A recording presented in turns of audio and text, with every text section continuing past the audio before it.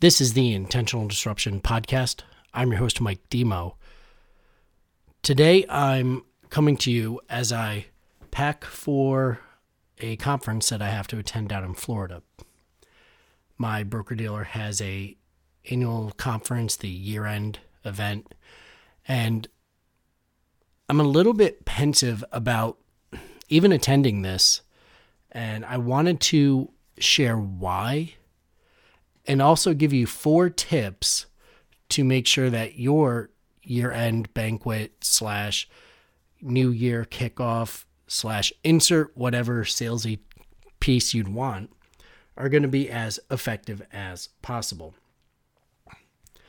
So first things first, I'm not excited to go down because there's a lot of things in the air.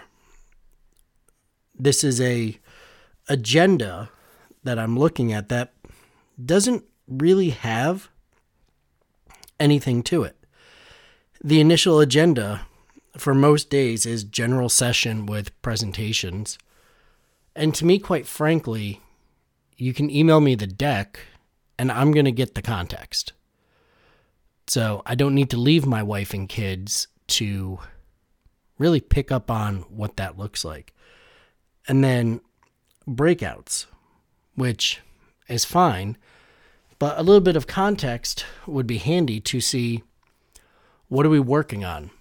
I'm a big proponent of drill for skill, where you work on the key skill sets that make you lethally efficient at your business and get the best practices from other people. That, however, is not a part of this agenda, which makes me a little bit nervous that I'm going to get the bang for the buck, if you will, for sacrificing time with my family, which isn't something that I'm necessarily a fan of unless there's a very big return on investment. My favorite time that I have a lot of times involves the little things.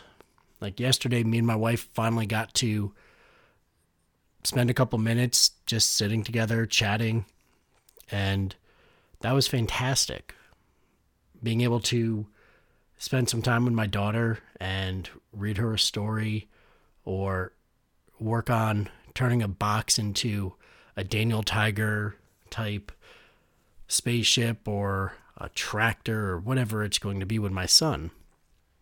I value those things very deeply, and I'm not sure that this meeting is going to provide enough value to make it worth the sacrifice of flying and everything that goes with that.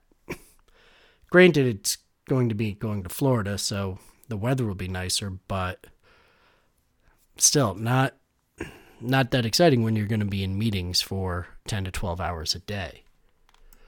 So that's all well and good, and Mike, you've got that off your chest.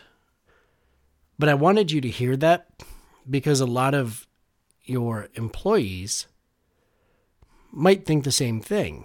And personally, I'm in a unique space where I have my business, but I also have my financial licenses, and there's rules that you have to attend these types of meetings for compliance.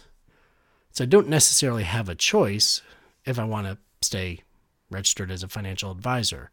But in your business, there's a couple things you can do to really gain momentum in 2023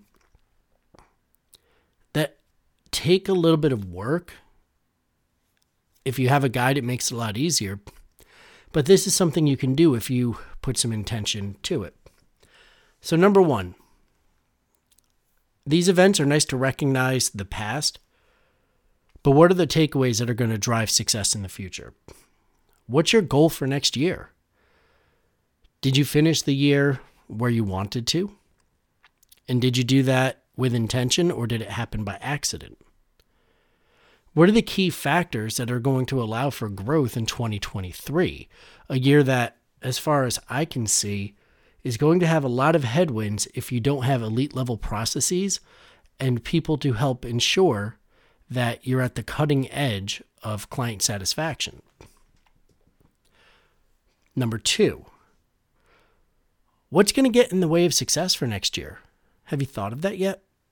In the entrepreneur operating system model, these are called rocks. Rocks are things that get in your way and they need to be moved out of your way. Do you know what your rocks are going to be coming up next year? What are the things that held you back this year that you can remove from your path going forward? So are they identified so that you can attack them with intention in the next year? This leads into number 3 for you. What is the tempo going to look like for next year? Obviously, do you have your Q1 rocks established? What are the things that we're going to really hit in Q1 of 2023? What is your sprint tempo going to look like? Again, this also assumes that you are working in a lean, agile, scrum type mindset, but you need to, as a leadership team, know the things that need to be handled to get the greatest result. If you have questions on that, feel free to reach out to me. I put my website in the show notes. You can reach me on LinkedIn, Facebook, Mike Demo. I'm pretty easy to find here. But if you're not doing those sprints and really focusing with intention to knock these rocks out of the way, you're not going to get the growth that you want as an organization. Number 4 is seasonality. Businesses go through seasons. Landscapers have the winters, unless they're doing plowing, the winters are a little bit lighter up here in the Northeast. Most of the money is made in the spring, summer, and fall. When I had my Cutco office open, the summer and winter break periods were the main periods that we did probably 70% of our business. So businesses can have seasonality. And in those seasons, what are your focal points going to be?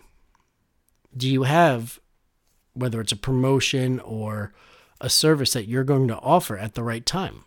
In the financial space, Q1 deals with a lot of taxes, CD rollovers, things of that nature.